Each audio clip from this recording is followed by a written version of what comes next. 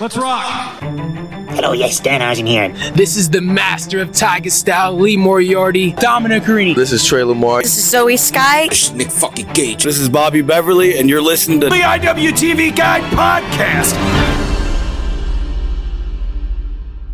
All right, welcome to a special edition of IWTV Guide, your guide look on independentwrestling.tv.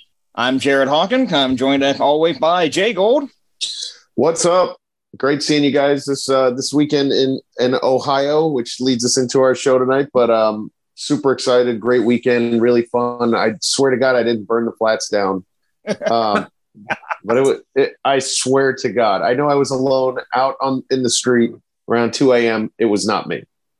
I'm sure we'll talk about that a little bit later on here today. But also joining us, as always, is the lovely and talented Marky. Hi, I don't remember most of last weekend, but it's fine. All right, we were all in attendance at AIW's Gangster Rap Made Me Do It. We're actually going to be joining Justin Summer from Wrestling Cheer for kind of a joint episode this week. A crossover, if you will. A crossover. X-over. This is more like if Chicago PD and Law and Order got together, like that one special episode where they tried to track down a serial killer. That's what we're doing right now. Look at like when they randomly had Lika Kudrow play her Mad About You character on Friends and link them to the same universe. Exactly. We're talking Moon Knight jumping into Spider-Man's world out of nowhere.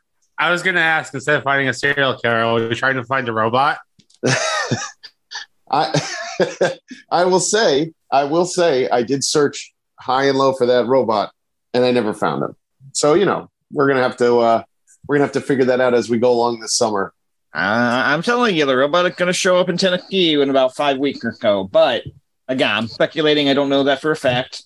With that, we've got a lot on IWTV this week. So let's go ahead and get to it. What's on IWTV? All right, so Thursday, June 23rd, 8 p.m. Eastern, Wrestling Open Episode 25. Nothing announced for that show as of the act of this recording.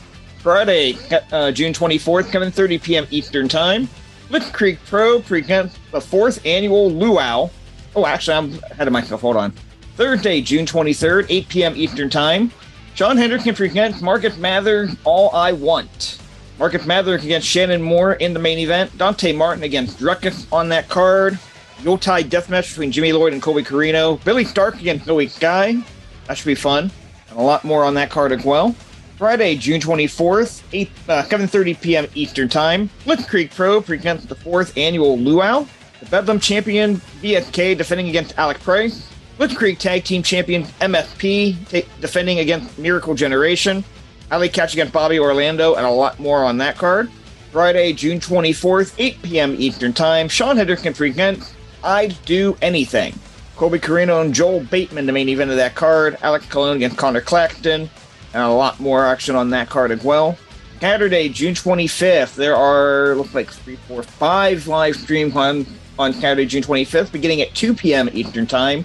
Mr. Chainsaw Pro Wrestling presents the Chainsaw Cup. Magic announced for that so far, Jack Price against Jason Hotch, Uncle Chase against Conrad Lount, Joseph Norton against Kyler Coleman, and much more. Okay, I have to know, do they get an actual chainsaw as, like, the trophy? Good question. I have no idea. You'll have to tune in and find out. Uncle Chase having a bit of a career renaissance, if you will. Yeah. Saturday, June 25th, 4 p.m. Eastern Time, H2O presents 6 effing year. Declan Grant will be in the H2O championship match against an opponent to be named later. Matt Tremont against Effie in a death match. Marcus Mather, Austin Lucan, and I Quit match. Danny Havoc Hardcore champion Lucky 13 defending against Bam Sullivan and Cole Radrick. Hybrid champion Adonis Valerio defending against Billy Stark, Reed Walker, and Steve Skander, and much more on that card. Saturday, June 25th, 6 p.m. Eastern Time, Mr. Chainsaw Pro Wrestling presents Hell Night. So doubleheader for Mr. Chainsaw Pro Wrestling. Loving these names, by the way. And this particular card is going to be main evented by War Games. The vet card taking on The Purge, Shogun, and Mitch Hewitt. A lot more action on that. A lot more matches on that card as well. Saturday, June 25th, 6 p.m. Eastern Time, Pro Wrestling Magic presents Killers of the Caribbean. PWF champion Darius Carter defending in a four-way against Kerr, Vargas, and Dan Moff. PWM Women's Champion JT Storm defending against Ruthless Lala and Vicious Vicky in a triple threat. Junior Heavyweight Champion Donovan against Vinny Pacifico. Dark Art Champion Alex Ryman against Steve Off, and a lot more on that card. And then Saturday, June 25th, 8 p.m. Eastern Time, IPW No Hold Barred Volume 26. The American Deathmatch Champion Eric Ryan against Atticus Kogar in the main event of that particular card. John Wayne Murdoch against Masha Klamovich. Homicide against Colby Carino, and much more. Sunday, June 26th, 4 p.m. Eastern Time. H2O present 6 effing year Day 2. Low Life Louie against Joel Bateman. Chuck Payne against Gigi Everton, Last Man Standing, and more on that card. Sunday, June 26th, 5 p.m. Eastern Time. Women's Wrestling Revolution presents Aces High. Chris Statlander against Trish Adora in the main event of that card. And much more. Mixed tag, Masha Klamovich and Akira against Alex Price and Becca. Alicia Edwards against Jordan Blade. Much more on that card. All these lineups are stacked. Sunday, June 26th, 8 p.m. Eastern Time, the premiere of H2O Underrated Episode 30. All right, so Sunday, June 26th, 8 p.m. Eastern Time, the premiere of H2O Underrated Episode 30. And then Monday, June 27th, 8 p.m. Eastern Time, Southeastern presents Uncharted Territory Season 4 Episode 8. Nothing announced for that event as of this recording. I think we're recording Season 4 Episode 7 actually currently ongoing. And then Tuesday, June 28th, 8 p.m. Eastern, New Fear City presents The Gift of Blood. World premiere. That is not a live event. That's just a premiere stream. That's everything that's on IWTV this week. That's a lot of wrestling in a short period of time. Very busy. Very, very busy. All right. With that, let's go ahead and look into this week's Wrestler Spotlight. Wrestler Spotlight. All right, Marky, and that's your cue. You're up. What do you got for us this week? This week, I have decided to highlight Eden Von England. Big fan of them. I went with a little diverse list of matches here. You got some tag team matches. You got some UWFI rules. You got a Europeans rounds match, and you have one that's not even a match, but it's definitely worth checking out.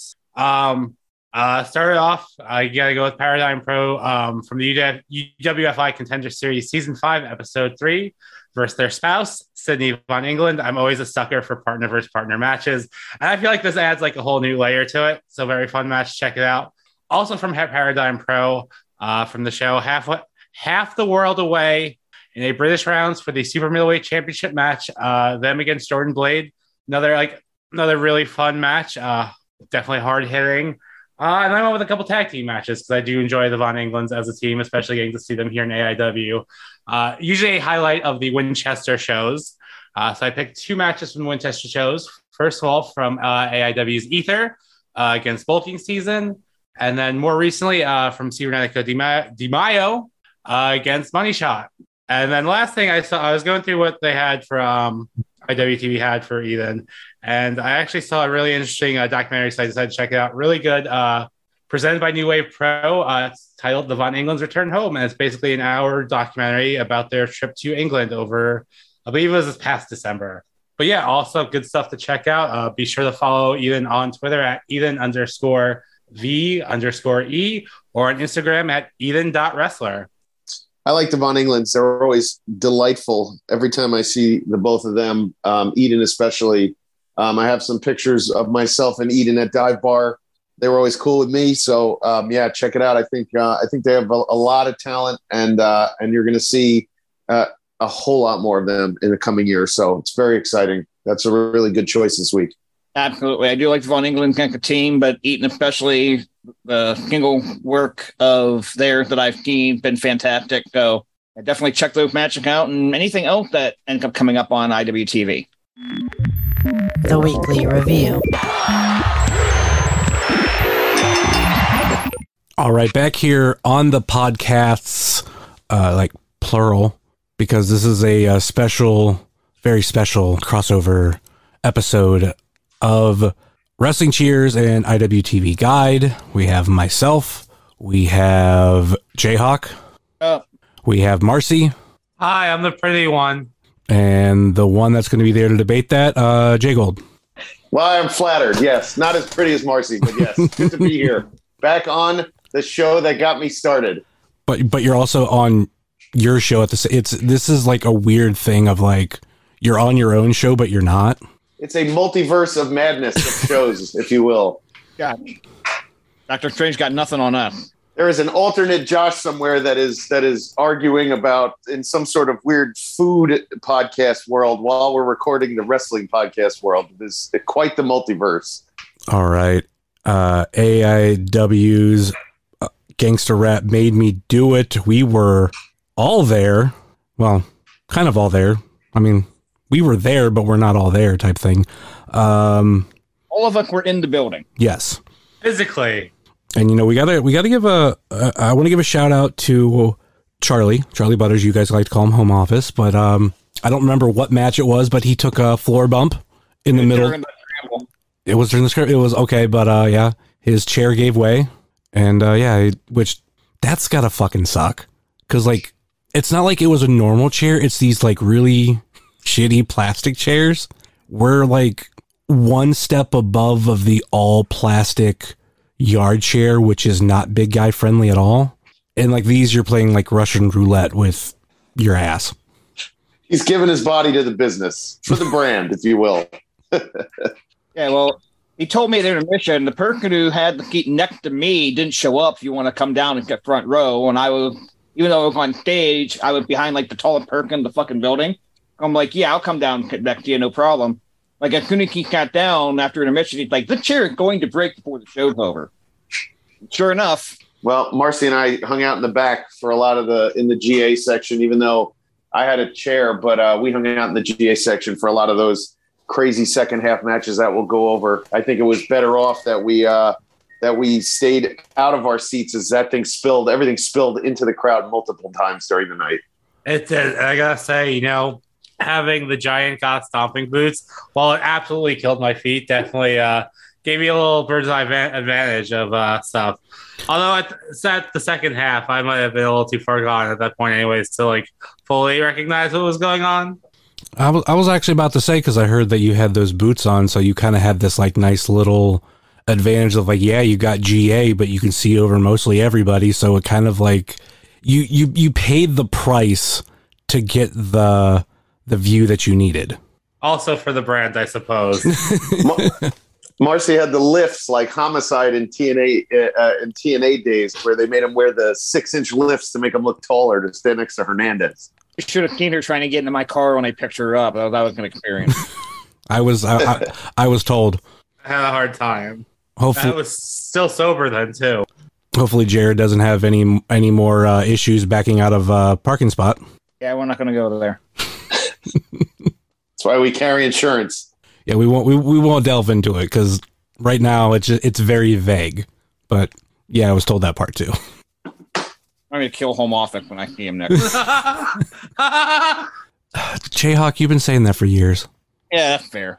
Because you got to remember, you guys used to record in the same room together. Yeah. So if that didn't kill him, nothing will.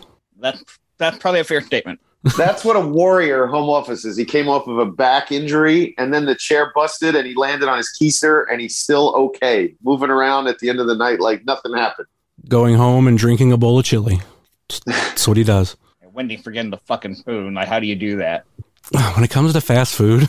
At this point of fast food, the luck I've had the last 6 months or so, nothing surprises me. I mean, like, the amount of things that I have gotten missing, like straws.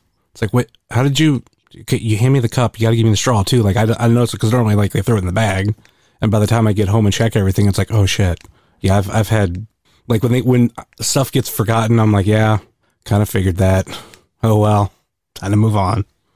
Got to keep like a side stash of fast food items, accompaniments, so that in case they miss it, you already have it.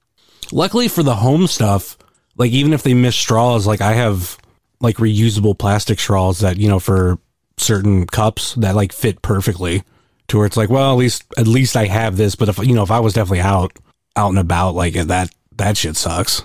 Definitely. Like, if they forget a straw for a large Coke, fine. But if they forget your Frosty, or not a Frosty because they don't really have straws for that, but like a milkshake or something, it's like it's kind of harder to drink just straight out of the cup like this. They give you paper ones out here. It's awful. It's absolutely awful. They put a plastic lid on top of your cup with a paper straw. The worst. The fucking worst. I hated them so much. The worst. Yeah, I've heard big complaints about the paper straws. If we ever got to that point, I would just literally carry my own stainless steel straws with me. Like people do that. It's super annoying also. But yeah, the paper straws are the absolute worst. And it's you get them in a bar too, and just it turns your drink into like you're drinking your notebook out of the glass afterwards. It is gross. Yeah, not a fan. I think I've had paper straws once, but it was a thicker one. I can't remember what it was for, but it was a one-off. But seeing how like I don't like popsicles just because of the wooden stick in them, like I kind of have the same thing with it, because to me, when you get down to that part where it's just the popsicle and the stick, you're like kind of licking a tree, and I don't like that. Yeah, it's gross. Makes me gag. Can't eat the wooden straws. Makes my skin crawl. Yep. All right, so we got Gangster Rap Made Me Do It. Any guys spend any money or do any meet and greets? Because this is actually the one AIW show in a while that I didn't spend a single dime while I was there. Well, did you look in the back? I mean, I when I got in there, I looked in the back, and Shane Douglas was kind of chilling by himself. Bandito was back there selling merch, but I really wanted. There was a print that Derek had from his match with Matt Cross, and I just forgot to get my hands on it. I might have to have him mail it to me, but that was the one item I wanted. I just never got around to grabbing it. What about you, Jayhawk? No, I actually did not spend any money this time around either. I had no disrespect to Bandito or Jack Evans. I enjoyed watching them work, but like their meet and greets just weren't getting my world on fire. Yeah, I probably would have done the Kevin Coleman meet and greet, even though I've been a Cauliflower Alley before. To be like, I'm a big Kevin Coleman fan, and I wanted to talk baseball with him for a little bit. But since he canceled, that kind of like killed any chance of me spending any additional money. I said, I was just gonna throw out. I said that if I had a WCW original San Francisco toy maker figure of his, I would have done the meet and greet. But in between of me not having it and him not being there, like obviously I didn't do it. So if he comes back and I buy a figure, I'll contemplate it. But knowing the money I was spending at Toy Hio, or planning to spend at Toy Hio, and the Johnny Gargano meet and greet, I was like, nah, like there's just, on top of really there'd be nothing else for me.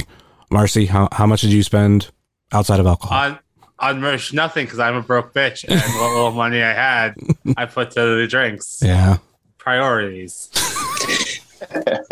Yeah, listen, I agree with you. I drank a lot that night in the Odeon. I was glad I moved over to Dive Bar because Odeon is ridiculously expensive with drinks, but still a good night and fun to, instead of using that money on Kevin Sullivan, to get some Lipton or whatever those are, the hard iced teas that were quite delicious in the big cans. I would figure the Odeon's prices are definitely like, yeah, you're here for a show, you can't go anywhere else, so pay up. It's like the amusement park prices for things like beer and all that kind of stuff. Like, it's been a while since I've been to one, but I always know like they were like way higher.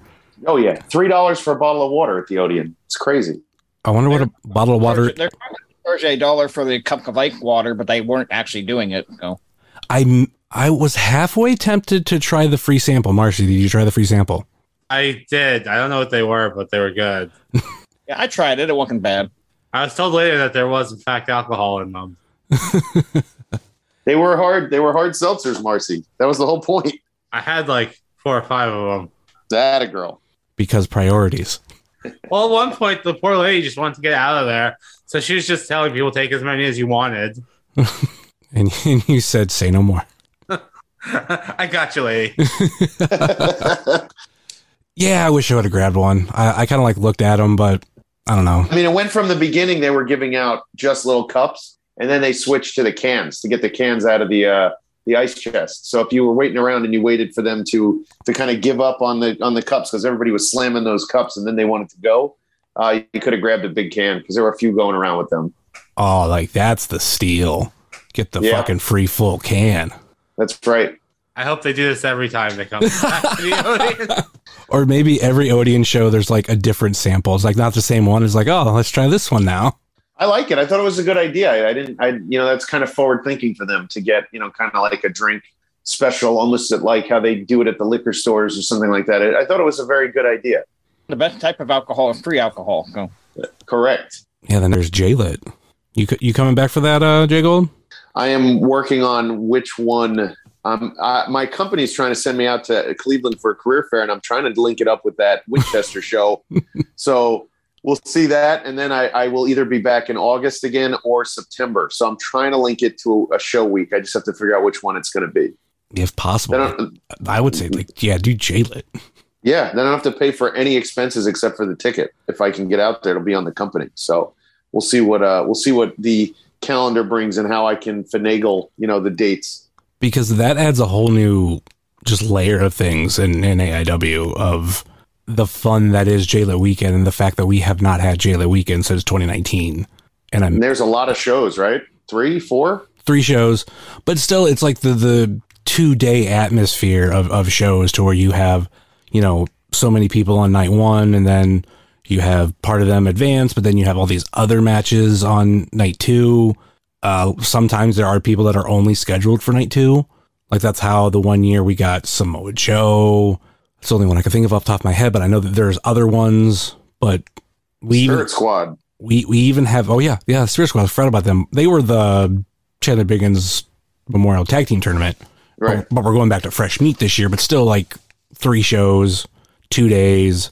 My favorite year will be the year that they filmed Powerbomb before day 2, everything for day 2. And if you wanted to show up and be an extra, you could.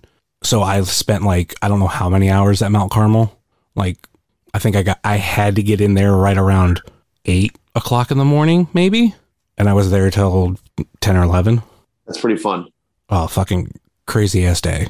But anyway, that's how we spent our money. Most of us didn't spend anything. Marcy bought alcohol. I think that's kind of what I figured out. Do we want to talk about the pre-show match that we get? This is one thing I like, that they don't announce a pre-show match. It's random. Sometimes you get one, sometimes you don't. And when Steve Guy's coming out 15 minutes before show starts, it's like, oh, shit, we're getting a pre-show match. Good little match for what it was, too. I don't think it lasted very long. It might have been 5 minutes. It wasn't long at all, but... I don't get it, Jayhawk. I don't get it. What don't you get? The Babushka guy. I don't get why he's wrestling with that thing on his head. I just don't get it. I literally, it was like every time, I've seen him 3 times now, and I have no idea what the point of the scarf on his head is. The scarf is the babushka. And what does it do? Why is he wrestling with that cumbersome scarf on his head? It's like covering his ears. Do I need to see him wear that thing on his head? I'm just, if you call yourself the Babushka Baron or whatever it is, what's the point? Why is he doing that? Well, first you can at I am Jeffrey John and ask him, but I'm pretty sure because I always thought babushka was a Russian term, kind of like for grandma, I believe. But I found out that and the scarf are both called babushka. So correct. I think I'm going to guess he does it to be different. Yeah, I get. Yes, fine. He does it different. Got it. But I wish there was more. It is what it is. Are you saying you want there to be lore for the babushka? Yes. Are you looking for the good babushka lore? I'm looking for some lore. That's correct, Marcy. Lore. Kaplan wears the ski cap. Jeffrey John wears a babushka. Kaplan takes his ski cap off. People don't take masks off. I guess. So now it's some sort of lucha thing. If he told me it was a lucha thing, I'd be okay with it. It's not necessarily a lucha thing. It's just, like I said, if he didn't have that on, would you be talking about him? Besides, us talking about this match. You're right. I would not be. That is correct. It is a way for him to stand out. And frankly, I hope he comes back. I hope we see more of him. Oh, I'm sure he will. Oh, he will. This was his second appearance. I'm sure he'll be back. I think the babushka's neat. Yes. It literally makes no difference to me one way or another. Oh. I mean, the thing that I like about him, also we're completely glaring over the fact of the match of Jeffrey John versus Riley Rose. We haven't even mentioned Riley Rose, but with Jeffrey John, I like watching wrestlers travel a little bit, make it into a new territory. And that's the way I'm looking at it with this. A guy who, if I'm correct, wrestles out of Columbus. We don't see a lot of Columbus wrestlers come up. So him coming up, getting a second opportunity is great. Now we kind of fucked up because we didn't have the please come back chant like Bishop wanted last time. So I think he will be back though. And if I may, Justin, you and me and Butters during the during the time of Go for Broke, Riley Rose was on our list there. The ever popular Riley Rose, who wrestled a lot of enhancement matches, if you will, during Go for Broke. So every time I see Riley Rose, I get very excited that we get to see him kind of from his very beginnings. Yeah, wrestled on those first 2 episodes back to back. Mm-hmm. That's correct. Yeah. Which I think he had to be the first person to do 2 matches. I think you did bring it up too when we were doing it. He was on 2 straight weeks. We saw a bunch of Riley Rose. Then he was kind of off for several weeks, and he was back at the end. But yeah, I think that was the start of his career as well. So I think, the amount of times we mentioned his name during that first April month of Go for Broke is kind of our thing. We got him on the map there. Any other thoughts on this match? I think exactly what it needed to be to open up a show, and check the camera, get the crowd interested in the show. Get ready, tell everybody, hey, get ready to get your seat. Good little match for what it was. Like, I didn't put a watch on it, but it couldn't have been more than about 5 minutes. Just nice, short, to the point. Just going by my tweets, yep, it would be roughly about that much. I sent out the beginning of the match tweet at 7:15 and end of the match at 7:21. So 5 is roughly in the ballpark. Yeah, I'm sorry, Jay Gold. I didn't put a running clock on everything. I actually left my notebook at home that I would have kept that information in and kind of not to bother with it. And I haven't had a chance to even rewatch the show yet. So. I forgive you. It was a special night. We were all together, so I forgive you for not keeping timing on all those matches. It's probably for the best I didn't keep notes. I would love for you or Ed to keep notes throughout a show, but have them be so natural to see how off they go by the end of the show with how drunk you get. I could probably make that happen sometime. I mean, my handwriting's hard enough for me to read anyway. I can't imagine trying to take notes on this shit when I'm drunk. I'll type it out. There's going to be a lot of typos, which will make it even better. I wasn't even thinking of that aspect. I was thinking just the notes themselves, the ideas that come down are so different from the beginning match or from the first match to the last match. Just how they'll go off rails. But if you add handwriting and if you're typing them out, typos, that would be hilarious. All right. It was Riley Rose pinning Jeffrey John for the win. The babushka was not enough. I think that Babushka was holding his head on his neck because Isaiah Brona ripped it off the last time they wrestled. Let's get into the first official match of the evening. Katie Arquette versus Jocelyn Navarro, and Jocelyn doesn't waste any time. She tries to go for the kill immediately by coming out through the crowd while Katie's back was turned and putting a grocery bag over her head. Going in for the kill, literally. Terry Funk would be so proud of somebody using that spot in 2022. Yeah, that was very interesting. But these 2 women went at it. And I think the thing with this whole feud is Katie Arquette making a name for herself in AIW and going through Jocelyn to do it and somewhat trying to prove that she belongs here. She's not just someone who's going to be in and out. No, she's AIW too. I couldn't agree more. I thought this was a showcase for both of these women, and Jocelyn, if you ask me, is the top of the mountain as far as women's wrestling in AIW. You want to make something of yourself, you better get through Jocelyn. She has expanded her career to where she's in demand. There are people who want to see her. There are people in other states who want to see her. I think she's badass. And then Katie Arquette is really, this was a coming out for her. This series of matches between the 2 of them has been stuff that I want to see when they're on the card. I look forward to it. I like Katie Arquette. I think she's going to be great as far as what she's doing. And she's diminutive, just like Jocelyn. They're both small, but when you see them in the ring, they are really powerful. And it was a good showcase for the both of them.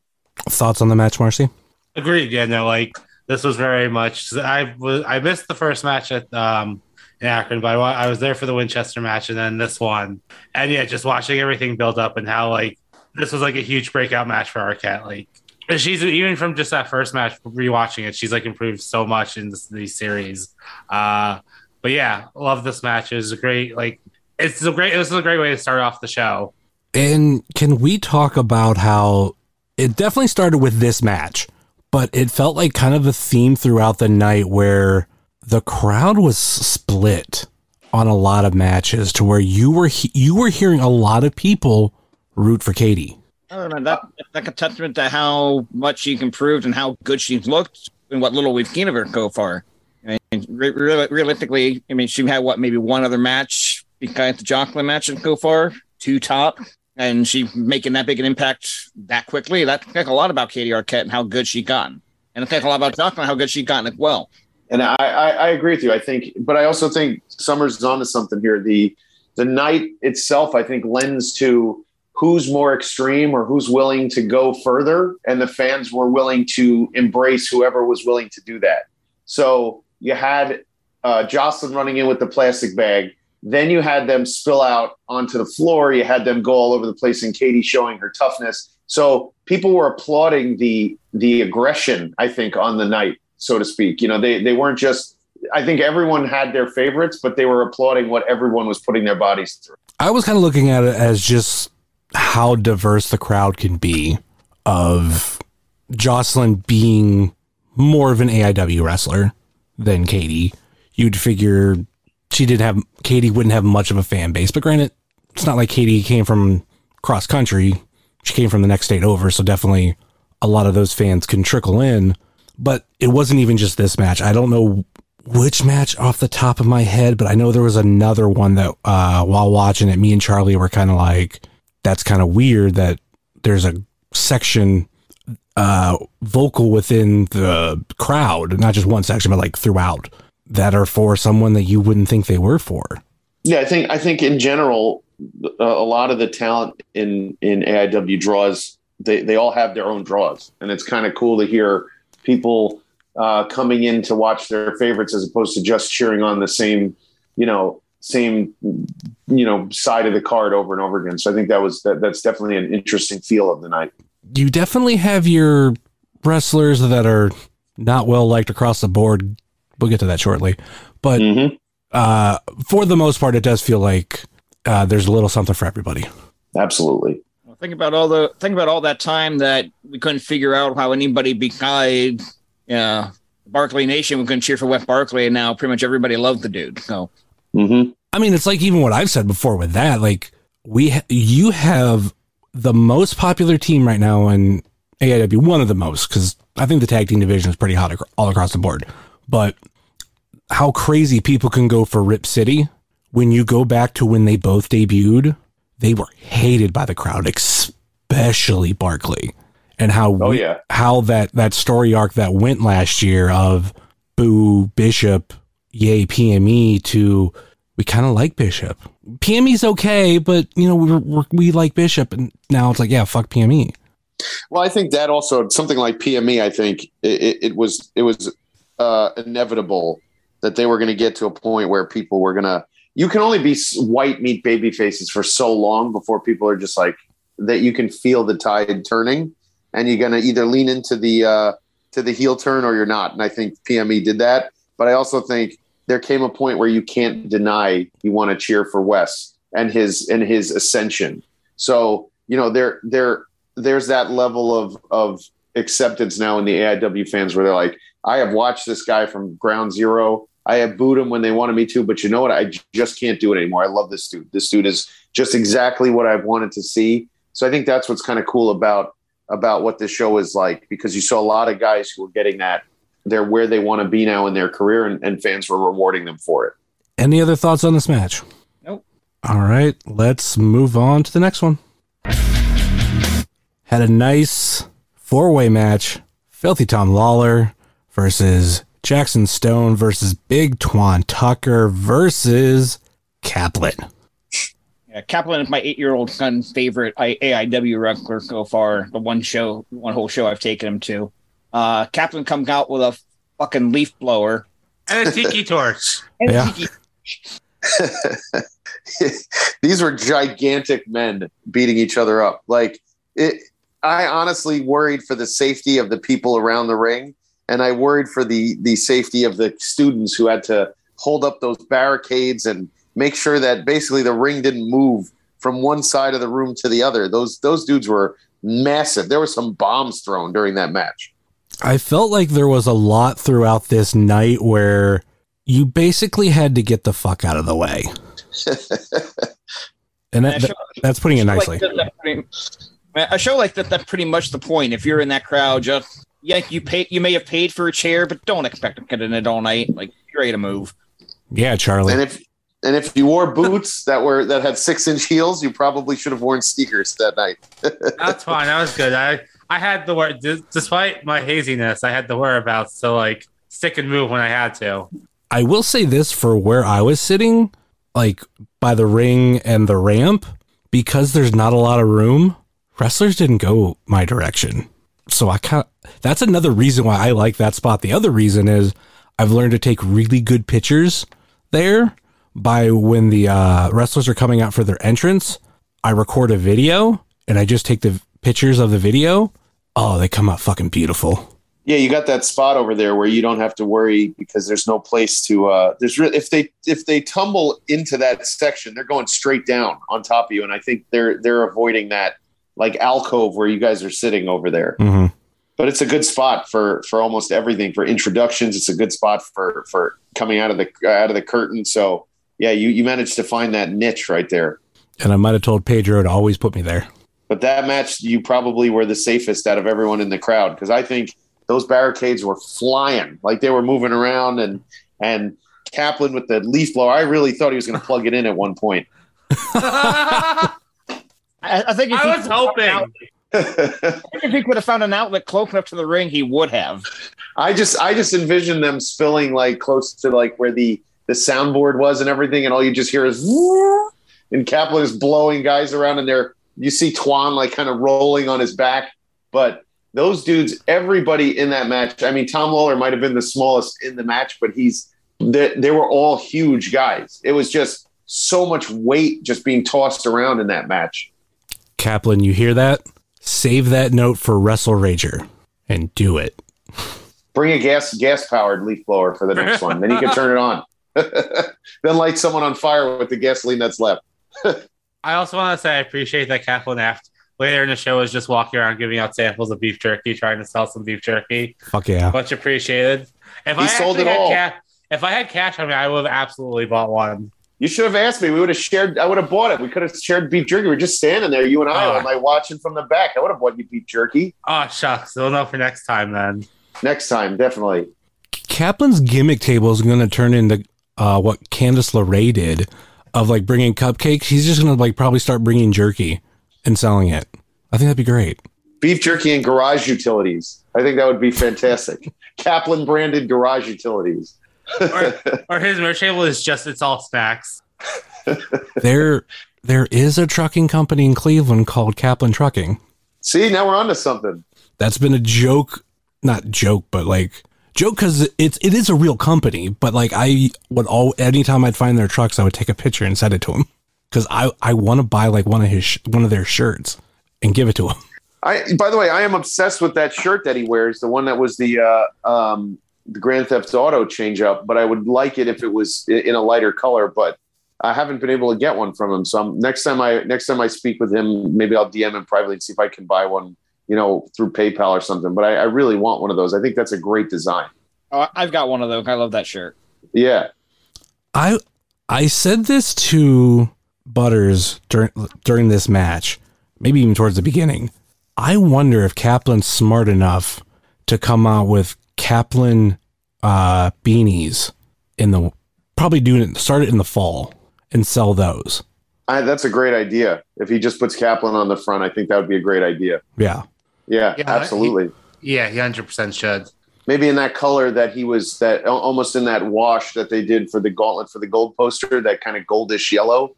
That would be very cool if they put it on a black beanie. So Kaplan, if you do it, my only price is one free one. That's it. Keep all the money for yourself. I just want one. For the idea. Yes. The intellectual property. Because that I just think that would go so well. Like he already wears one, and I can't exactly tell what it is, but it's some company. It's like, dude, throw your logo on there. Sell them. Absolutely. Cigars sold separately. Oh, that'd be so cool. Any more on this match? I mean, a lot with this show as a whole was just pandemonium, but seeing these four guys in the ring together, especially, Big Twan kind of coming back, like it felt special. I mean, kudos to Tom Lawler taking the finish from Kaplan. I mean, that's a big win. That was such a beautiful split-legged moonsault from Kaplan too. Like, oh, it's such a thing of beauty. He's getting more confident in it. Yeah, I will say I'm not surprised Kaplan won the match. I'm surprised he pinned Tom Lawler, especially with Lawler ready to go to the G1. Like, I figured Lawler could be the one guy in this match I was not going to take a pin. That's why I love Tom Lawler. He understands he understands everything that needs to be done in the business. He's just a smart guy, and it gives Kaplan a really good shot of momentum for his. I'm sure we'll talk about it next, but his announcement going into Absolution. So it's a great win for Kaplan. Full marks for him. It wouldn't have meant as much if he pinned Twan. I think it meant more that he pinned Lawler. Yeah, it makes sense booking wise. Mm-hmm. It makes perfect sense booking wise. I was just shocked that that's the way they went with it. Yeah. Well, technically with the Wrestling Cheers format, we haven't gotten to the part officially of where Kaplan pins Filthy Tom Lawler, but if you didn't know that by now, I don't know what to tell you. So yes, that happened. And I was surprised too that Filthy Tom Lawler took the pin, because let's face it, that doesn't happen to Filthy Tom in AIW. He hardly loses matches.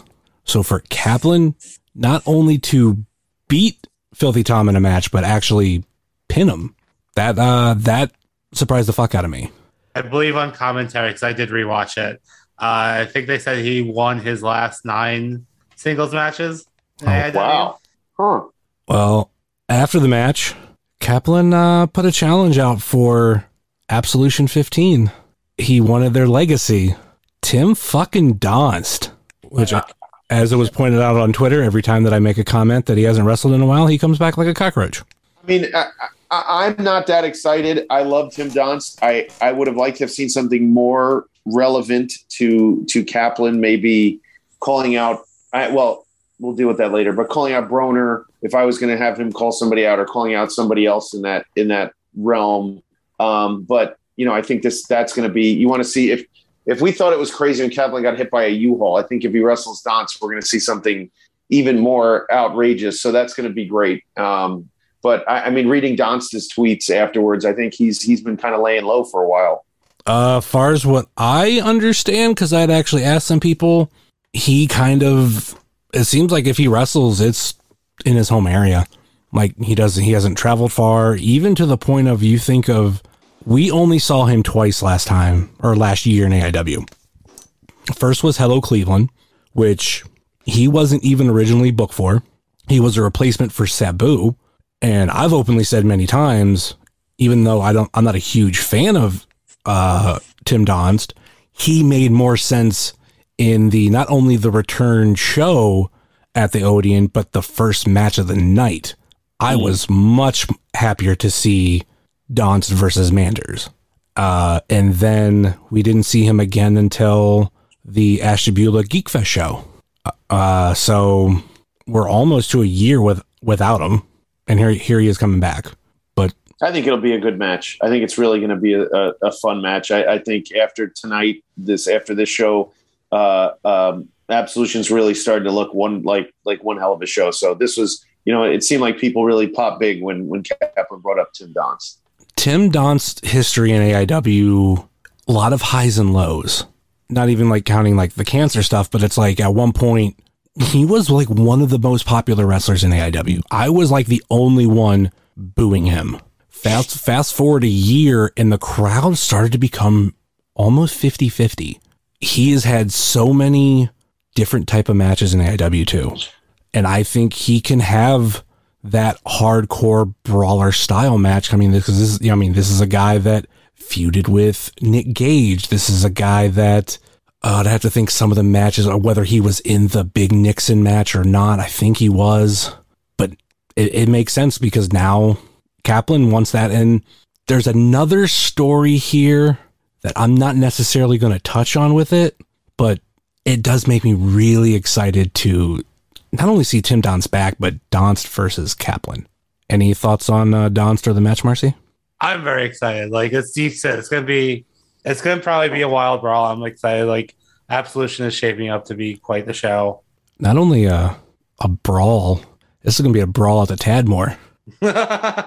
Those Striders aren't gonna know what hit them. Well, they're gonna know it's Kaplan, or Don's, but that's pretty much it. We're gonna loot the building. It's fine. Story of AIW. I mean, as long as the hallways don't smell like cat piss, we're good. All right. What? Nothing. Just fine. Go on. But so you not know the cat piss story? I do not. They're the St. John's Baptiste. AIW is there for 2 shows: 7 Year Itch and Gauntlet for the Gold. First time we were there, it was fine. Second time, there was a flooding, like in the big foyer area. Smelled like a basement, but what we've often called it is cat piss. Oh no! Because that's kind of what it smelled like, but it just smelled horrible. Yeah, that was not fun sitting in that lobby. And of course, those days that they opened the doors late too, we're all sitting in the lobby forced to smell this shit while they're getting everything ready inside. Mm-hmm. And then I guess after that show, they wanted like more money or something, and AEW's like, haha, fuck no. We made your show worse, but we want more money. So we often call it the cat piss place. That's a fair assessment. All right, let's move on to the next one. Everybody's favorite wrestler, Casey Carrington, the 4th versus Dominic Garrini. And like, not to jump to the finish so quick, but we kind of had to expect this, right? This is a show with no rules. And here is Dominic Garrini in a feud with Casey Carrington, who has some friends, Jackson Stone and Brian Carson. Of course they were going to get involved. Of course they were going to help Casey get the win. So that's my problem with this match, because this is a huge I think I thought about it a little bit more afterwards, and the one thing that didn't sit right with me was, okay, so it is a no rules match. You know, Dom had to he knew he was going to have to fend off 2 or 3 guys. What was the point? So this is just my dopey Mark fan nonsense in my head. What was the point of having the match then if those guys were just going to come out and beat up Dom anyway? Why not just have him come out in the beginning and just give him a beating? I know the fans want to see Dom get his comeuppance on Casey Carrington, which I'm hoping for Absolution. He somehow locks him in a cage or something, or Carson is locked, somewhere away, where in a closet where they can't get him out so he can't interfere. But if the match itself is in a no rules atmosphere, what was the point of going, doing the whole thing and then having Dom lose without any help? Nobody ran down to the ring to give him some help. So that was that just upset me, because I wanted to see Dom. I thought this was where Dom was really going to make Carrington bleed all over the place and just beat the crap out of him. And that was that. And then I forgot that, Carson and Jackson Stone are going to run out. So that was my one issue. I thought this match, out of all the other matches, it didn't lend itself to being a match, because you're just letting Carrington's guys come out and beat up Dom. I do agree with you. I wish somebody would have come out and gave Dom at least like after the match. If Casey has to go over to cut up Absolution, that's fine. But like somebody should have come out to help Dom afterward to get something else up, if nothing else. I would take a point with that aspect of it. I mean, as far as why they didn't come out at the beginning of the match, Casey Carrington Cahill is going to try to treat it like, oh, I'm going to take him on by myself. Oh, fuck you. I lied. It's Carrington. Big ego. I was also thinking to give Dom a false sense of security. Also true. Because even though they weren't out there, they were definitely watching, and they knew that they could come out whenever they wanted. So Dom is just concentrated on Casey Carrington. So whenever they thought it was the right time, they could come out and pull the trigger, and that's what they did. Now, as far as anybody coming out afterwards, or whether, we get a steel cage match or something for the next show, I was hoping a 6-man tag. If they don't go steel cage, which I wasn't thinking about, but I do like that idea. But I was thinking 6-man tag to get all of them in the ring together. Or even, what about a 6-man cage match? You know what I thought this would have been the time for? And I know this is wishful thinking and it's not going to happen. Here's the time, because AIW is on such a hot streak right now. Dom's getting beat up and bam, Zombie kicks in and Koo comes running out. and there's your setup for either Absolution, Carrington and Stone versus Dom and Ku with Carson as the manager, or at the next paper, at the next show. I forgot what the next one is. Is the next one Absolution, or is there a Winchester in between? Winchester, AIW 3D. So there you go. There you could have like Dom and Ku versus, Carrington and Carson, at 3D.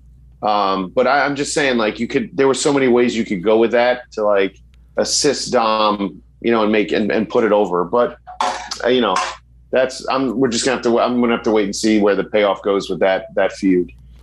I want Violence is Forever in AIW, but I'm never going to hold my breath. Right. I agree with you. Same. I was like about to say the same thing as far as what I want. Like, if Ku came out, would there be a pop? I think there would be a part of the crowd that would, like, I'd being right there at the entrance, I wouldn't fucking nuts. But I'm gonna keep to myself on that one. This is a cross-promoted show. You doing your crushes here too? We don't. I think it's just outright thirst at this point. I was about to say, actually, you can't have a crush because he wasn't on the show. You would have a crush if he was on the show. Though. Like, okay, that's what I was hoping. But I think it'll make more sense if it does happen, where just Ku gets announced to be in a match. But for right now, like I said, I'm not holding my breath. I would love to see Violence is Forever versus Casey Carrington, and maybe it's Jackson Stone or some 6-man tag match. I would throw normally Filthy in there, but that can't happen. And the only other member of Team Filthy, which, if he were to come back, Eric Stevens for a one-off, that'd be so great. But I'm not holding my breath on that one either. Cookie Dad seems to be very happy at home with 3 kids. But you are thinking outside the box, though. That's what I'm thinking. I would think that Dom needs some heavy hitters to just say, you know what, enough is enough. And then they come in and it's, you get a one-off where they just come in and crack some skulls and do their thing. But, that's I think it's wishful thinking on our part at this point. Yeah, like I said, that's why I just won't hold my breath on it. Because I've been saying so many different ways for Violence is Forever to come into AIW, and it hasn't happened yet. Yeah, I think that's kind of it for this match. Yeah. All right, let's move on to the next one. Eric Taylor with the Duke versus Wes Barkley, and the Duke almost acted like he wanted to be in the match. He did. He was getting gear. He hopped up on the apron. Referee telling him to get off the apron. He's like, it's no DQ. What the fuck are you going to do? I'm embellishing his language a little bit. He didn't say the exact word. He basically wanted to be 2-on-1 right from the top. And, eventually it did happen. Didn't take very long, actually. No, very quickly. And of course, Wes Barkley's not going to have Josh Bishop come out, but Josh got a fucking pick your poison match later on in the night. He can't come out there and help Wes probably as much as he'd want to. And the other member of Rip City is retired, I guess. But all of a sudden, Perfect Strangers hits. It's fucking Shane Douglas. Yep, and Shane Douglas won an EKW style Extreme Rules match, which, I don't think anyway, so he didn't have to pay it. I had to add, as one of my notes is there a difference between Compton rules and ECW rules? It didn't feel like it, did it? It felt like the same thing. I was actually stunned by how much movement Shane Douglas did as he went around outside, inside. He gave us a lot more than I thought he was going to give us.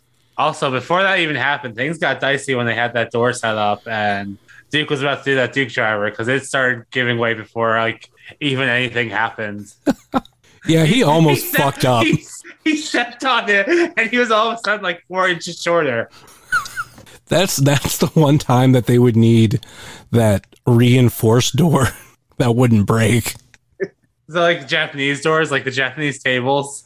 Well, there was that one show a couple of shows ago at the Odeon where that one door just did not break. I tried to break it 8 or 10 times and it just did not budge. Oh yeah, that's what I was referring to, because actually, if I'm correct, that was the same door.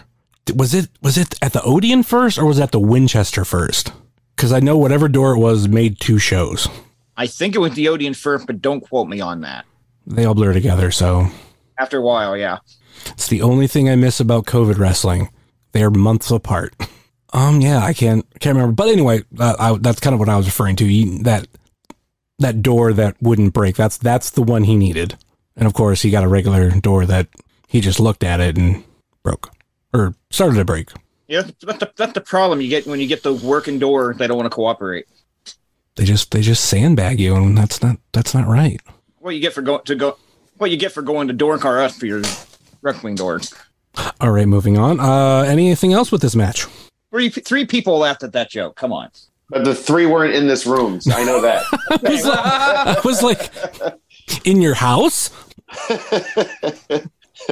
Well, I'll tell you this. I am very impressed with Wes's ascension. And I like sitting with, this is the third time since I've been back during COVID or after COVID that I've been sitting in the same section as the Wes, Barkley Nation. And they actually are, it's really quite endearing to see how many people come out for him and how his family, pulls for him. So it's good. He got a nice rub there from Shane, and Wes is on his way up, no matter, where he wants to be or where Thorne wants to book him, whether it be one day the intense, division, one day the heavyweight division. I mean, I think his star can go into either one of those, tag team as well. I mean, the guy is he's becoming one of those indispensable members of the roster.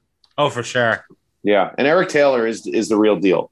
He is, no offense to Mikey Montgomery, and I am not even comparing them to the Rockers because they're not. Eric Taylor is a completely different animal than Mikey at this point. Mikey is and I've said this before, Mikey is the creative. When you have the Bitcoin boys together, Mikey is the creative side. I've seen him do moves that I haven't seen anybody else do. I feel like Eric is more of the face, the ego, the presentation of the Bitcoin boys. And it's a really nice dichotomy. And I think they can both go off on their own doing different things. So no slack to Eric Taylor after this match. But I think Wes, Wes was the showcase for that one. So funny you make that reference. Like I said, I actually did rewatch this show. On commentary, they were really pushing that. Yeah, Eric Taylor is the Shawn Michaels of this group. So yeah. I mean, I just be honest with me though. I wouldn't look at them as a tag team where one of them is going to go off on their own. I feel like they both can be on their own. You'll see later, Mikey in a scramble. When they both wear their own gear, you can't, they both are totally different talents, and it's kind of cool to watch. And that's why I won't compare them to I won't compare them to the Rockers. I won't do it. I don't think it's going to be a scenario like that, but it was interesting because Eric came out with the Duke. The Duke did not come back with Mikey. So I don't know. Maybe I'm looking too much into it. Duke got the shit kicked out of him here for like 15 minutes. Like, why he didn't come back out with Mikey? He's got to sell just a little bit more. So you got to sell a tad bit more than that. He had intermission. If you have an intermission, that's enough. Also, Mike, we'll get to it when we get to that match. But Mikey's shirt was I know it was a little on the nose because of what's going on with the stock and crypto shit. But it was a long pause after that. But I didn't really mean to have a follow up. That's how I talk. I thought we lost Summers there for a minute. He just checked out. I thought Marcy dropped this. I was like, what the fuck? That's just me. I started looking at my stuff. Like, did I get disconnected? Like, I was going to say we should leave it in there so that when everyone's listening to the show, they're like, "Oh, did we lose him? Is it over?" But yeah, Wes Barkley pinning Eric Taylor, and that actually means for the first time that I can remember, Shane Douglas got a win in AIW. Good for him. And he didn't give us the entire speech afterwards. He gave us a little speech, but we didn't get the entire Shane Douglas repertoire on the mic this time around.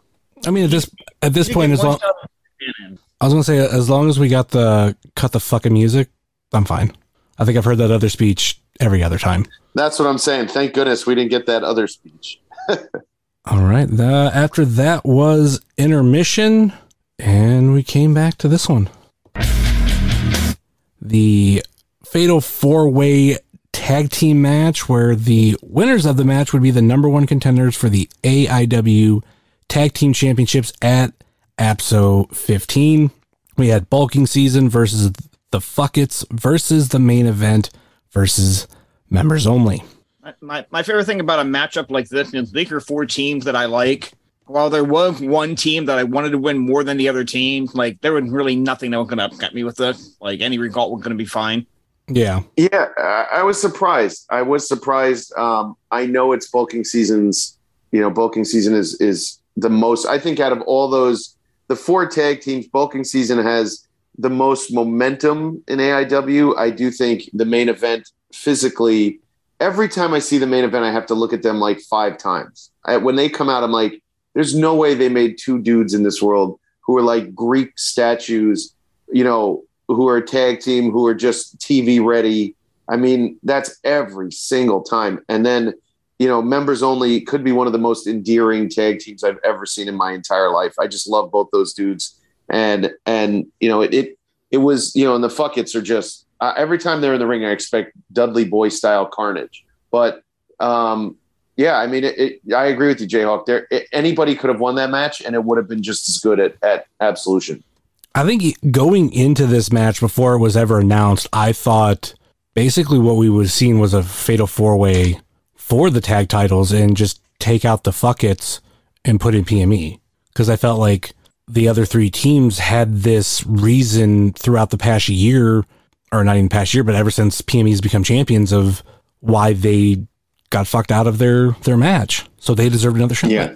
I mean, I just don't want to see, selfishly, I don't want to see another scramble for a title. I think at Absolution, one-on-one matches should be the norm, where you get your final, whoever that tag team is should be getting the final rub for Absolution. I think the more members, the more teams you put into a match at Absolution or a WrestleMania style big show for a company, I think you kind of cheapen the match a little bit. That's just my opinion. It might not be right, but I think the more tag teams or the more talent, if you make it a 4-way for a world title, the more you mix into it, I think it kind of takes away from how prestigious a one-on-one matchup is with the champion. I actually kind of agree with you on that one. I've always felt like title matches should be 1-on-1 or take my tag title 2-on-2, especially if you're going to do the multi-man or multi-team match where first pinfall wins. I hate the fact that a champion can lose the title without being involved in the decision. I've always have hated that. Right. What if you compromised on that and you made it an elimination match? Yeah, I was about to say, because they have had a history for some Absolution matches that they are elimination. Yeah, elimination match I can live with in that scenario. The champion still have to get beat to lose the title in that case. The old ECW elimination style 3-way dance type of stuff. Yeah. But we don't have that for Absolution. So they announced this match. So it's kind of cool. Like, okay, one of the 3 teams that I thought could have easily been in a 4-way match with PME, like one of them had the potential of getting a shot, unless it was going to be the Fuckets. And well, you got to be, yeah, I'm super excited for, how this match ended. I mean, we're going to get into it, but I'm pumped up for the, it's almost like both teams have a similar style, a larger guy and then a smaller guy, or a larger guy who can do big man moves and do light moves and things like that. I think both teams have similar styles that they can showcase. Any thoughts on this match as a whole? This felt like a good match to come back from the come back from intermission with. It was like there was a lot of action. There's just, it's what you want, like, to get the crowd back into the show. I thought the scramble match is where we were going to come back, because that's normally what happens. But thinking of the star power you have in that match and like 2 of the featured guests, yeah, that'll probably go on like right before the main event, because of that reason alone. But yeah. And there's just, like I said, there's some great stuff. That fucking the pounce on Chuck Stone was just, oh God, it's a whole lot of meat. Yeah, Chuck Stone versus T-Money for a little bit. Like that was very fun to watch. His facial expressions, I think, are the best out of everyone in the match. I've been watching Chuck now as often as I can. The hair, like the mohawk flying. I feel like his fire up, is really, really good. If you ask me to stand out who could be a singles competitor out of every one of those tag teams, I would say Chuck would be the guy. I would send him out into the world and let him do his crazy backbreaker thing that he does and all that other stuff. So big Chuck Stone fan as well, Marcy. And Duke Davis had him hop. He got way up there on that drop kick at one point. Really impressive for a dude that guy. And it's kind of like what's been said. The main event is like a TV ready team. They just, from the looks alone, they look like a dominant tag team. I'm just waiting for the point where some company picks them up. It's gotta happen. I have to assume they're on radars. I can't believe Impact has yet to grab them to have a match just the visual of either the Good Brothers or the Briscoes against the main event. I mean, come on. Like, I am stunned that they haven't want to put them together yet. I think it's only a matter of time before TMA gets picked up by somebody. They're too good and too TV ready not to be. Agreed. Right now, I'm leaning towards it being Impact. Yeah. Like, we know AEW's heard of them because they've had a few matches there, but there's a lot of people that have had matches there. So hopefully somebody picks them up. But yeah, I think they could do a lot more in Impact. Like, granted, yeah, they could do a lot more too in AEW or even WWE, but I think they would shine more, and that would help them do actually more. Yep. That's you can just tell certain teams, certain wrestlers, certain teams for the style of television that's being run. And you could just see like the main event, like an instant fit into a division like that. Any other thoughts on this match? Sounds like we're good. It was Arthur MacArthur pinning Calvin G. Lewis, making Bulking Season the number one contenders for the AIW Tag Team Championships at Absolution 15. But after the match, PME comes out. Philly kind of causing a distraction while Marino attacks Bulking Season from behind, and it's just, them beating him down. Handcuff mess and everything. Oh, yes, the handcuff mess where we couldn't find the keys. Why does that always happen in wrestling? It happens in every company. It's not just a thing that happens on the indies. Even WWE and I think AEW have had trouble getting someone out of the cuffs once they put them in them. What is with wrestling and not figuring out how to use a handcuff key? And everybody thought Jim Cornette was crazy because he carried a handcuff key on him at all times. Someone carried one on him. Oh, it was JT. It was Jermaine. Yeah, big JT. He was the one who had to come up with the key. It was so funny. Amazing. Watching him walk up like, no, I got it. We don't have to cut it. I got a key. We're good. It's amazing. It's amazing when you think about it. Look at Steve Guy's fake. Like, what do you mean we don't have a fucking key? I would look at it also like, what do you mean you got a fucking key? Nope. Nope. I'm gonna be on my best behavior. All right, Marcia, let's talk about the Bang Bros. They weren't on the show, unfortunately. Did you come up with any more perverted tag team names? No, I need to just like sit down and just have a whole list just available. If any new like team was out there, we're like, we want a really horny name. I think that's gonna be my specialty. That's how I'm gonna contribute to wrestling. See if they have that option on Fiverr for you to name wrestling tag teams. I feel like that's my calling. All right, let's move on to the next one. One called Manders versus Isaiah Broner. Hoo. This match was everything I wanted to be in more. It's boss fight, big meaty men smacking meat. Yes. This was fucking great. This was my favorite match of the show because it was so simple and it was just perfect for what it needed to be. Oh god, and even like rewatching the show, everything came off so well on video too. I don't understand how grown men can take that kind of beating, like the slaps in the face and clotheslines and just. This was like a strong style match to the T. This was, if you were a kid in the old days watching, Stan Hansen, this is what it looked like. Dr. Death and Stan Hansen in Japan and all those guys. These two dudes Broner's my favorite. One of the nicest people out of the ring and one of the nicest and one of the hardest hitters in the ring. And Manders is back, and I like the fact that he's back. He's that underrated SGC member. But my God, these guys those are two huge dudes taking a beating. Thoughts on the match, Marcy? Oh yeah, this is what I was anticipating, and the one that said, even watching back on video, like, oh god, this is just like the hardest hitting match of the show.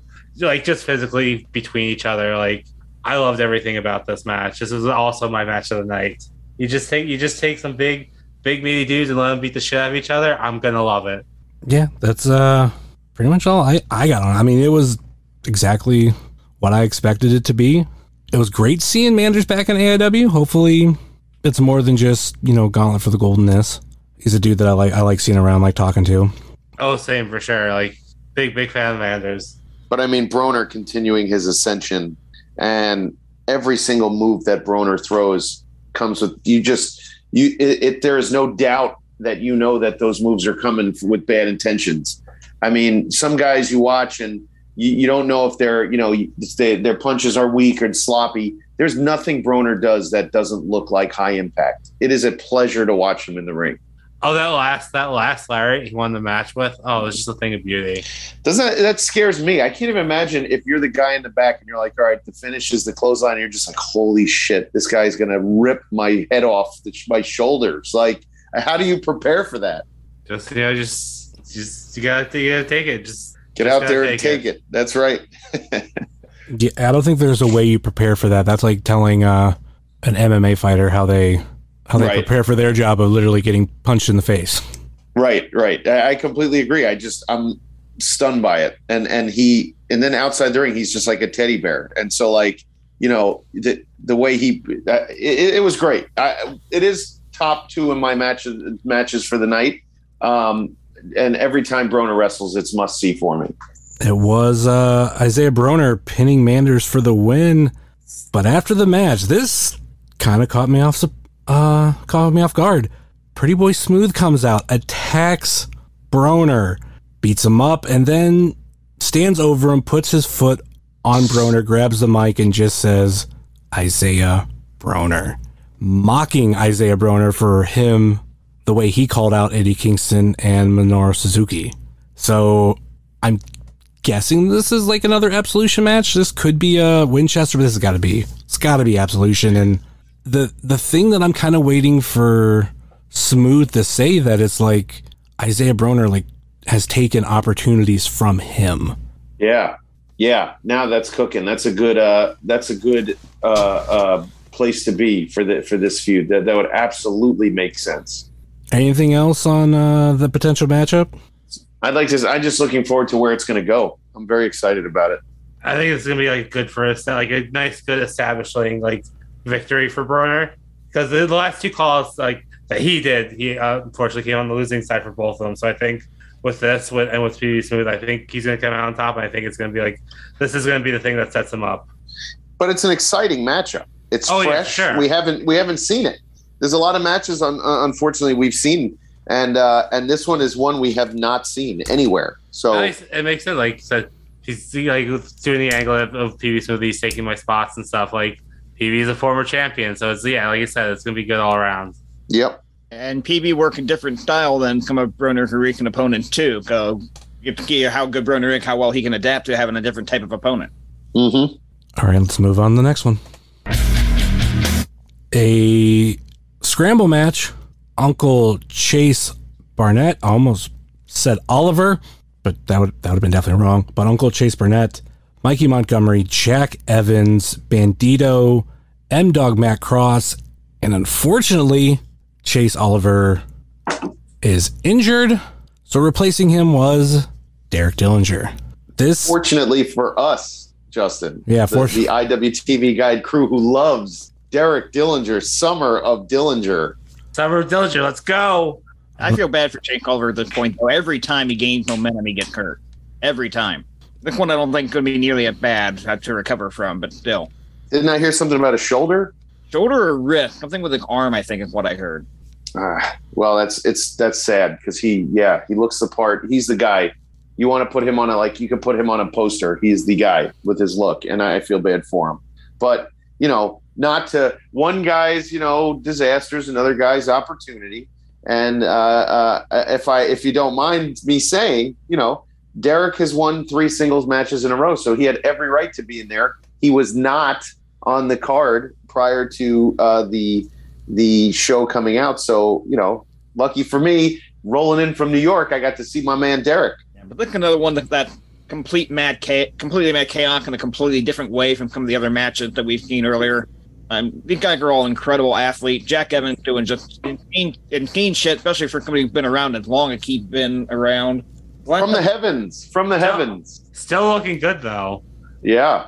The last time I saw Jack Evans live before this show was back in 2005 at a Ring of Honor show in Dayton. He was in a 4-way match, and Samoa Joe threw a shoe at him at one point. He's the guy, right? Like in all the videos, who takes those crazy in the early 2000s, who like landed funky or fell crazy, or I think the next night this weekend, didn't he do a 630 and land on his head? Yeah. I mean, that dude is insane. He literally jumped off the balcony with a moonsault onto everybody in the crowd. As we were saying before, don't sit in the crowd because you're going to get jumped on somebody. And I think at one point there was a great spot. Bandito pressed Derek Dillinger, and then Jack Evans jumped and did like a stomp onto Mikey, or was it the other way around? But that was insane. What does everybody think of Uncle Chase? Love it. Yeah, it's hard not to like Uncle Chase. But can you guys give me some background on him? Because I have never heard of him until that Winchester show, and I don't understand the old man thing and the cane and stuff. Where did he come from? He came from his mom and dad. Yeah.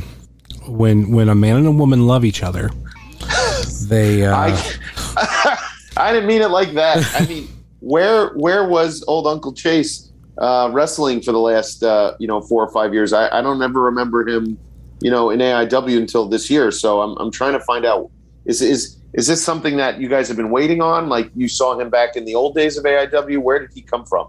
This is one of those moments that if you just pull up cagematch.net, it will tell you. I was not around when Uncle Chase was around. I think it was before those 4 or 5 years, or maybe like he had like some one-off or something, but I think he was even around even way before then.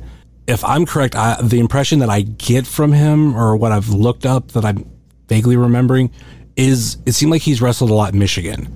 And Michigan is it's its own vacuum. Like there are so many. Is that Mr. Chainsaw in Michigan? That's one company that's in there. I think he does wrestle for them, but it seems like a lot of wrestlers that only wrestle in Michigan, their names don't get out. Like we didn't hear about Broner until he got out at Michigan. I do have Uncle Chase's cage match pulled up. It's been mostly Michigan, a little bit of Indiana, over the last 3 years or so. Looks like he was actually out of the business between 2012 and 2019. Yeah. Prior to making that debut at the Winchester back in January, he had not been in AIW since Absolution 5. Wow. Which is a very long time ago. That's 20. Believe it or not, according to his cage match, he's also 32. Shh. I mean, don't say that. Are you sure about that? Because there's an old gentleman who walks down to the ring. I mean, in pleather shorts and suspenders. Marcy, I think you're on the wrong page. I must be. That's my bad. If he's 32, it's the Jack Benny 32, where he's not admitting he's any older than that. Yeah, this is an older gentleman, Marcy. What head can? Maybe wrestling just aged him so much that, like, technically he's been here for 32 years, but physically his body's at, like, 65 or 70. I hear wrestling can do that to you, Wrestling and being the president of the United States. Two things that age you very quickly. See, I don't know if becoming a president ages you, or just whenever you're running for office, they make you look so much younger. So when you become president, they're like, all right, we don't got to worry about this shit anymore. Oh, they stop dyeing your hair and everything, and they let you go because you don't have to look good anymore. I swear, because I've had the same thought. I'm like, does the office make you get old, or do they just put a lot of presentation into that election season, and then once you're in, they're like, nah, we don't got to do all that shit anymore. Could be a little of both, but yeah, I would say that he does some incredibly creative moves, and it's been fun to watch him. But I think this match really showcased, once Derek got in, forget it. Like Bandito, Jack Evans, Derek, he went right after those two dudes. That director's chair from the top rope on Mikey I love that move. You can do a bubble bomb or a director's chair, whatever Derek calls it, over and over again, sit out, bomb. It's a great move. It's a good finish. And, Derek's lost some really big matches this year in the last, not in the last calendar year, but the last school year wrestling cycle where he lost the Biggins tournament, but he was in the finals. He lost another match last summer. So I really think this is where Summer of Derek, as we just joked about, but I think this is really his turn. He's won so many matches now. I wish one day they would get those titles separated and just make him the intense champ. He's the guy. He for sure is. Also, I kind of talked about this earlier. Did anyone notice what Mikey's shirt said? Yes, I have the picture in front of me of the entrance. Fuck Bitcoin. Going through a rough one. They might have to rebrand. That would be great if the Duke becomes like Sad Corbin. They make him like Sad Duke. That would be amazing. Plot twist, he's always Sad Duke.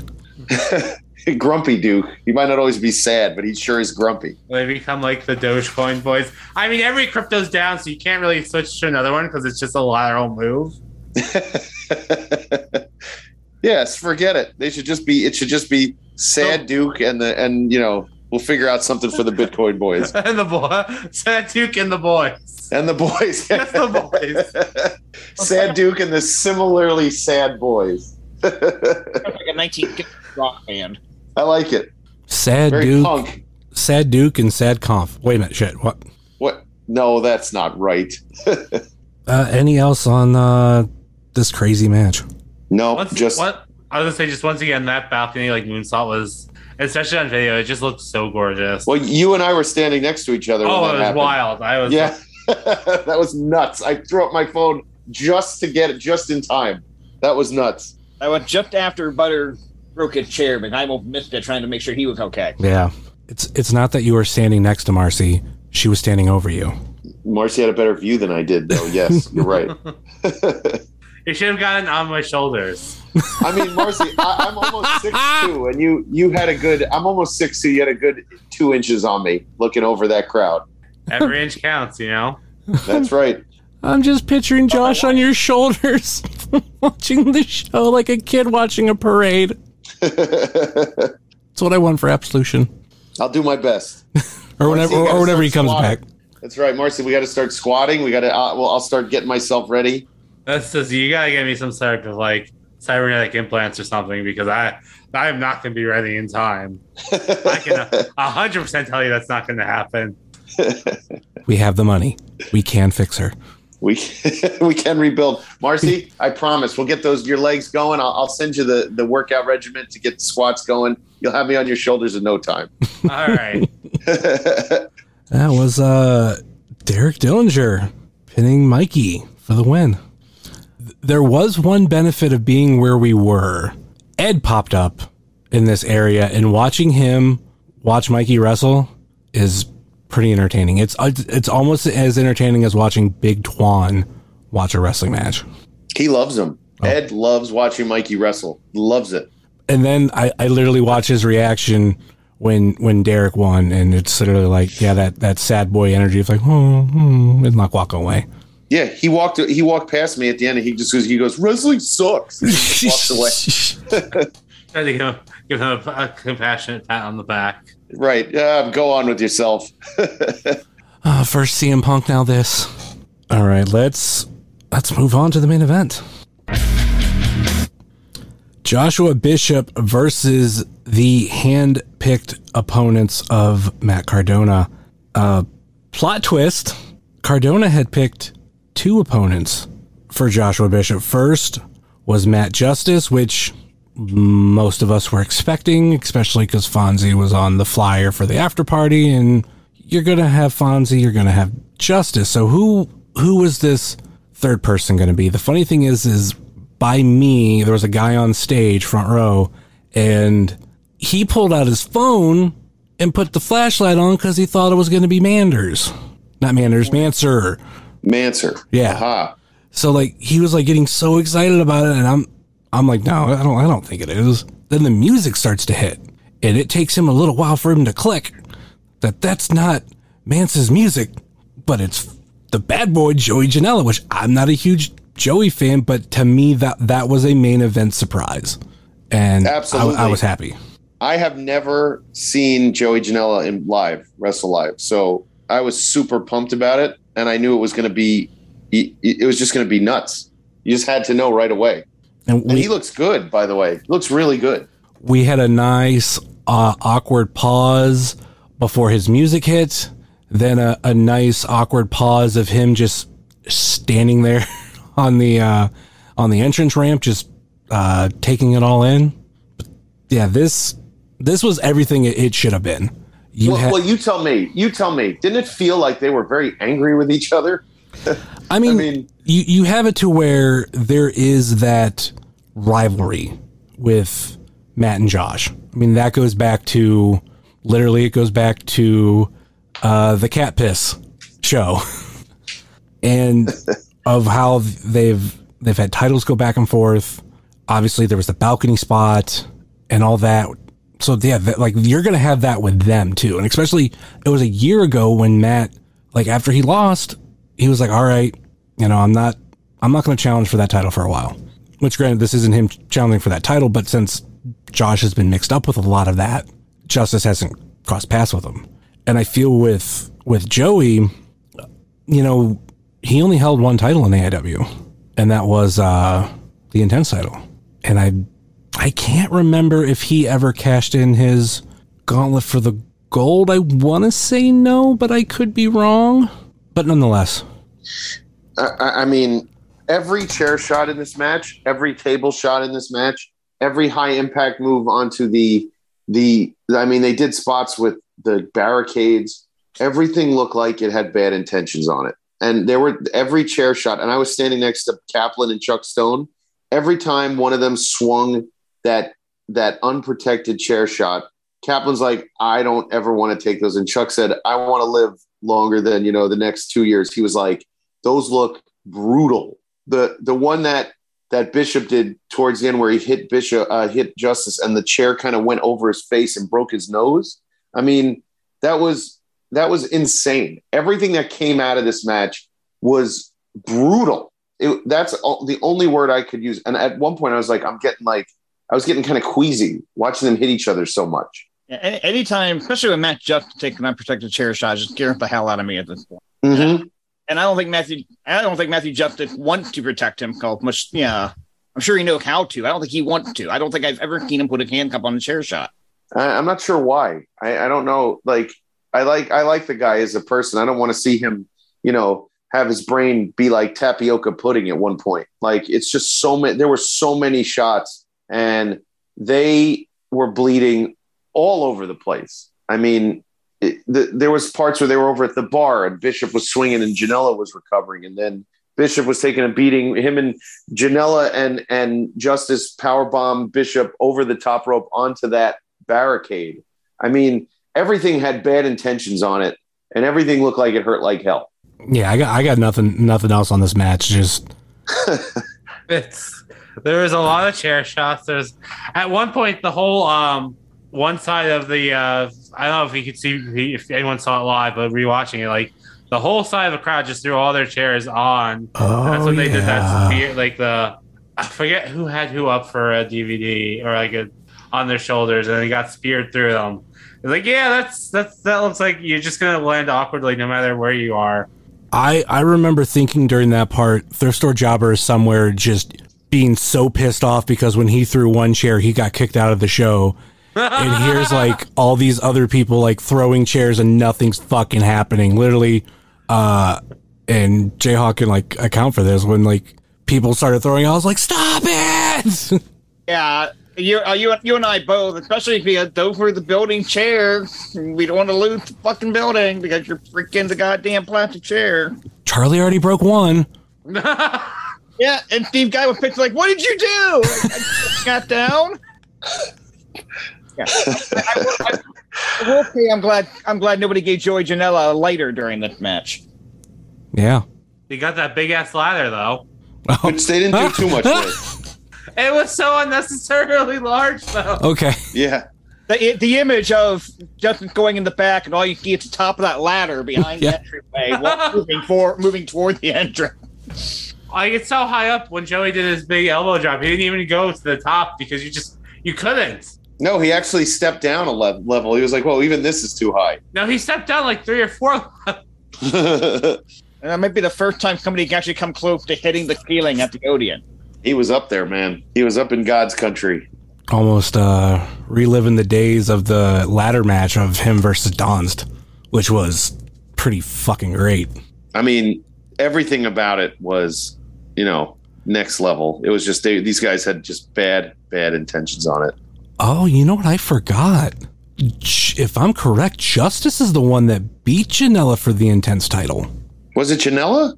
Yeah, I'm fairly sure because this is what I remember saying about Joey Janela's Intense title run. As a whole, I didn't like it, but the match that he won it and the match that he lost it were both really good, and he beat Donst. And no, he beat Alex Daniels, and Donst beat him for it. Okay, then I am wrong. Hold on, I'm pulling up the official. I'm on the official list of. I'm on Cage Match right now. That's how I got it. Then who beat Donst? Was that Justice? Justice beat Donst. Okay, then that was a good. Or maybe I was thinking Donst's run was the one that I don't know. Like I said earlier, a lot of these shows just blur together. Nonetheless, this main event was. This is how you end the rap show. It has to be some sort of violence like this. Well, there was an ending after that we had. Well, we haven't even got to the part of where Joshua Bishop pins Matt Justice for the win. Right. And then you want to say J Gold? And then Derek Dillinger came out with a barbed wire wrapped clapboard and beat up old Josh Bishop. Who knows where we're going with that? We're gonna get something at Absolution, I think, and I think that's the most logical where you can go without Cardona is that you have the two guys who are the most over, who are the hottest, and you have them tear each other apart for those titles, if you ask me. I'm just waiting for the official announcement from AIW President Jack Tunney on right. What's going to happen. I am fantasy booking how I want this to run, but I mean, the barbed wire clapboard's got to be something, doesn't it? It's got to mean something. It could just be because with the rap show, he put barbed wire on a clapboard. It probably doesn't mean anything. Okay, I'd like to think we're thinking long-term booking, Jayhawk. I mean, could mean hardcore tournament, could mean Rager. Oh, right, the Fonzie hardcore tournament. That's correct. Yeah. Huh. Well, either way, that's a cool way to end the show. Agreed. Everybody was bleeding. Everybody was taking a beating. And I kept telling Marcy, I'm like, I can't watch them hit each other in the head with chairs anymore. All right, even though we're doing a lot of my format, I guess for the IWTV Guide crowd, thumbs up, thumbs down, thumbs in the middle. Thumbs up. Thumbs up. Thumbs up. Thumbs up for Bishop. Yeah, across the board. Helps that we were there, too. It does. Yeah. Well, I haven't heard anybody who watched the video not get a thumbs up show either, but... Yeah, even on rewatch, it was an enjoyable watch. And I was I was over the moon being able to hang out and watch it with all you guys. So I appreciate that. I mean, as a whole, I don't feel like AIW really has any thumbs down shows, especially when they're in this groove. Like when we were doing some of the pandemic shows, maybe there's some thumbs in the middle, thumbs down. I think for most of them, it was at least a thumbs in the middle. But we're building stories. We're getting back to that 2019 AIW. So there's stuff that like you're looking forward to coming up with storylines. You get surprised with something that's coming up with storylines to where these are starting to fit more together like a puzzle rather than you have a few things that are fitting together with puzzle pieces and the rest are just kind of there. And I think that's what separates AIW too from other indie companies is that they have a continuity that goes on. And you're guaranteed if you're following along, you're going to get a payoff. So, that's why most of their shows are in the middle or up because you're getting storytelling and you're getting matches as opposed to some indie shows that we watch that we only get matches, and there's not a whole lot of storytelling. So, but this one, especially, I think just the style, people love a good hardcore match and definitely a thumbs up across the board. All right. kind of wrap it up for all of us. Everybody throw out their plugs for me. You can find me at jsummers330 on TikTok, Twitter, and Instagram. You can find the show on Facebook, Twitter, and Instagram at Wrestling Cheers. Thanks, Summers. This was fun. I'm glad we got our crossover episode in. We are the Avengers of Ohio podcasting. All right, that's about going to wrap it up for this week for the special edition IWTV Guide. Mark, do you have anything coming up you need to plug? You can find me on Twitter at eGirlFemboy, boy spelled B-O-I. Same on Instagram. Also find me on Twitch, twitch.tv/eGirlFemboy. Check out X Over, my other podcast. That episode of Street Fighter Legend Chun-Li almost broke me. So don't let my suffering be in vain. Please don't let it be in vain. Other than that, still Pride. So, hey, give a queer person money like me. Cash App, $Mars Femeline, MARCE, FEMILINE, or Venmo at eGirlFemboy, boy spelled B-O-I. All right, you can follow me on Twitter at RefJayhawk, Instagram at Jayhawk1539, Twitch on the rare occasions that I'm on there, twitch.tv/RefJayhawk. I have one appearance coming up this weekend, this coming Saturday. I'll be managing at Rubber City Wrestling. They got a big tag team title tournament coming up there. I'll be managing the Paradigm team of Kid Collins and I like Ike Collins. I don't like Kid Collins. Kid Collins is another guy. I'll be managing the team of Ike Collins and Joe Gook in that tag team tournament. That's at the Akron Turner Club in Talmadge, Ohio. Okay, so please rate, review, and subscribe wherever you listen to us. And don't forget about the brand spanking new merch store over at brainbustertees.com. You can find me this week sitting in the office, but tomorrow night I'll be at a dinner club where we're going to be trying Filipino food, which should be exciting. Check out our podcast friends, Wrestling Cheers, Pod Van Dam, the Super Fantastic Podcast. If you catch my grift, the A Show, At Odds with Wrestling, X Over with our very own Marcy, and the card is going to change. Don't forget about our other friends, the official graphic designer of IWTV Guide, JCP Designs, pwponderings.com, Big Starks Brand, Set Tab Photos, Smokin' Jay's Barbecue, the best barbecue in Ohio, and Kayfabe Collectibles, which is now located out of Florida. And I could also give one more plug, Dear Mama's Pizza in Strongsville. That is our pal Pat from Pod Van Dam. I was there this weekend, and it is fantastic. That's all I got for this week. Great seeing everybody in Ohio. I love you all. That was great. All right, and thank you for joining us. And join us next week for another edition of IWTV Guide, your guide to what's on independentwrestling.tv. Riding in the car with no keys. Straight up, Louis V shirt with no sleeves. I got Slaughter Gang nigga, I'm reppin'. 21. Chopper get the preaching, I'm the reverend. 21. Call him New Era, he capping. Yeah, them the type of niggas I ain't that on. When I book a show, make my back end cashin'. 21, Uncle Sam dog, I'm taxing. Riding in the coupe and it's a sport. Yeah, my bodyguard look like a horse. Straight up, she gon' suck me up like it's a chore. On God, to the La Ferrari on the tour. 21, buy a Richard Mille when I get bored. Put my side piece inside a Porsche. Money turned me to an asshole, I ain't gon' lie, I was used to being poor. 21. I put Chanel on my feet, and European model got Chanel on my seats. Put me in a third world country in the middle of the slums, I'ma turn it to $1 million street. For real, I made this, so it's $1 million beat. V12 BBS, I fell in love with beat. Walking your session, you ain't rapping about nothing. My invoice gon' be $1 million fee. Oh God, hop in a Bentley and slide. And what? Reach for my chain and you die. Say what? You know my method, I'ma turn your shirt red, man. Then send your ass how high. Oh God, mama got a Benz, she smile. 21. Then she got a house, she cried. 21. Nigga to the stand, he lied. Held court in the streets and they gave his ass lies. Damn, I'm getting bigger and bigger. And what? Your pocket's little than little. 21. Put 100 bands on your head, now they jumping up and down, playing monkey in the middle. She swallow all my kids, she a bad babysitter. Kim Jong-un in my pants is a missile. Friend of the family, I hit all the sisters. The mama love me, so she hit all my pills straight up.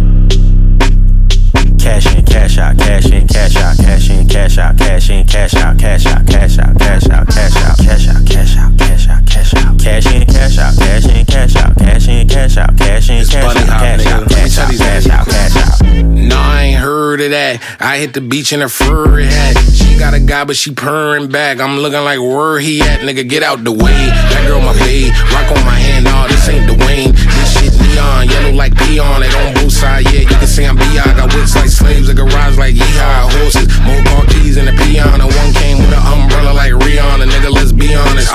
Be honest. Track me the life, nigga, so they put me on it. Nigga, you don't be on what we on it too. I got 3 Ks, I think he just might put a sheet